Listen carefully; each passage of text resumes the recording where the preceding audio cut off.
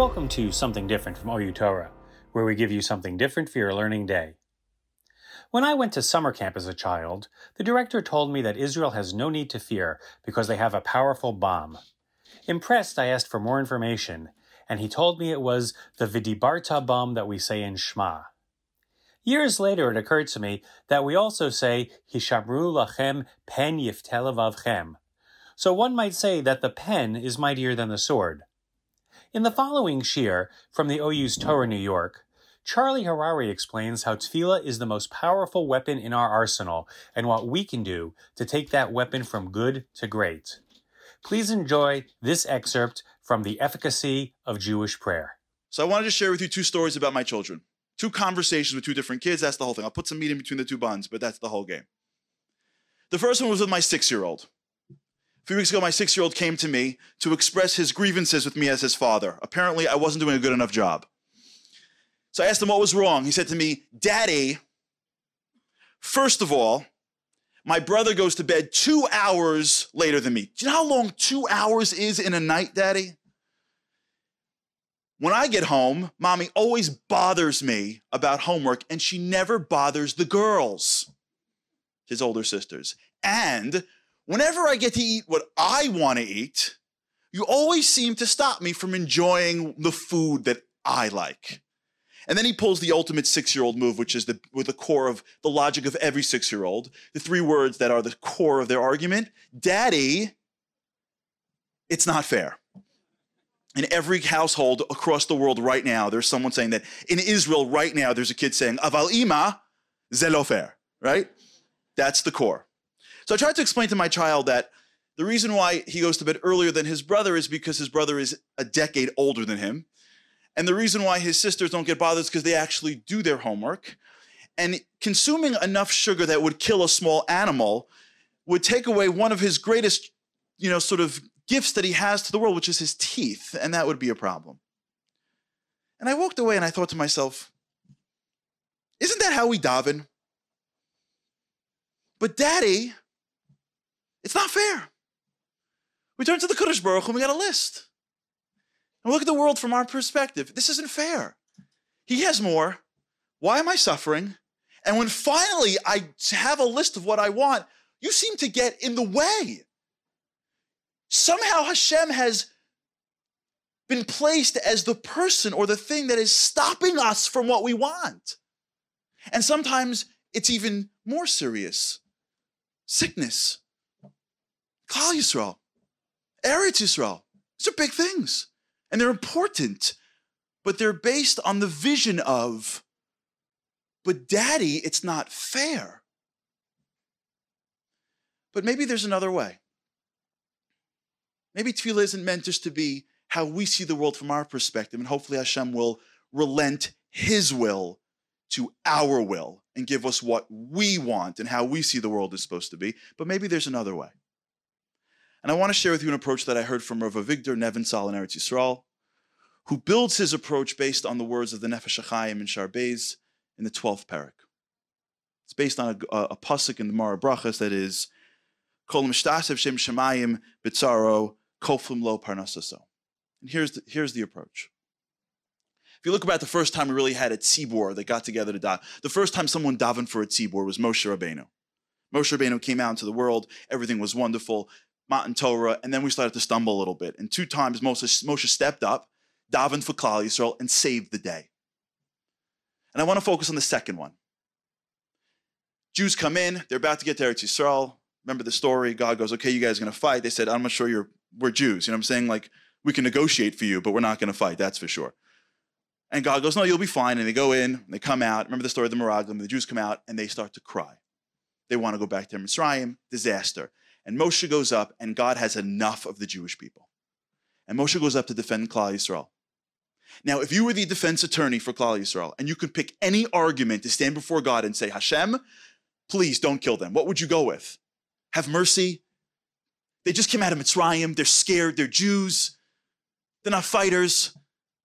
There are hundreds of things he would say. What does Moshe use as his primary defense that saves the day for Klal Yisrael? Moshe says, "Vayamar Moshe el Hashem, You know what's going to happen? Mitzrayim's going to hear that you raised this nation. You built to Yacholas Hashem, but you couldn't finish the job. You couldn't take him into Eretz Yisrael.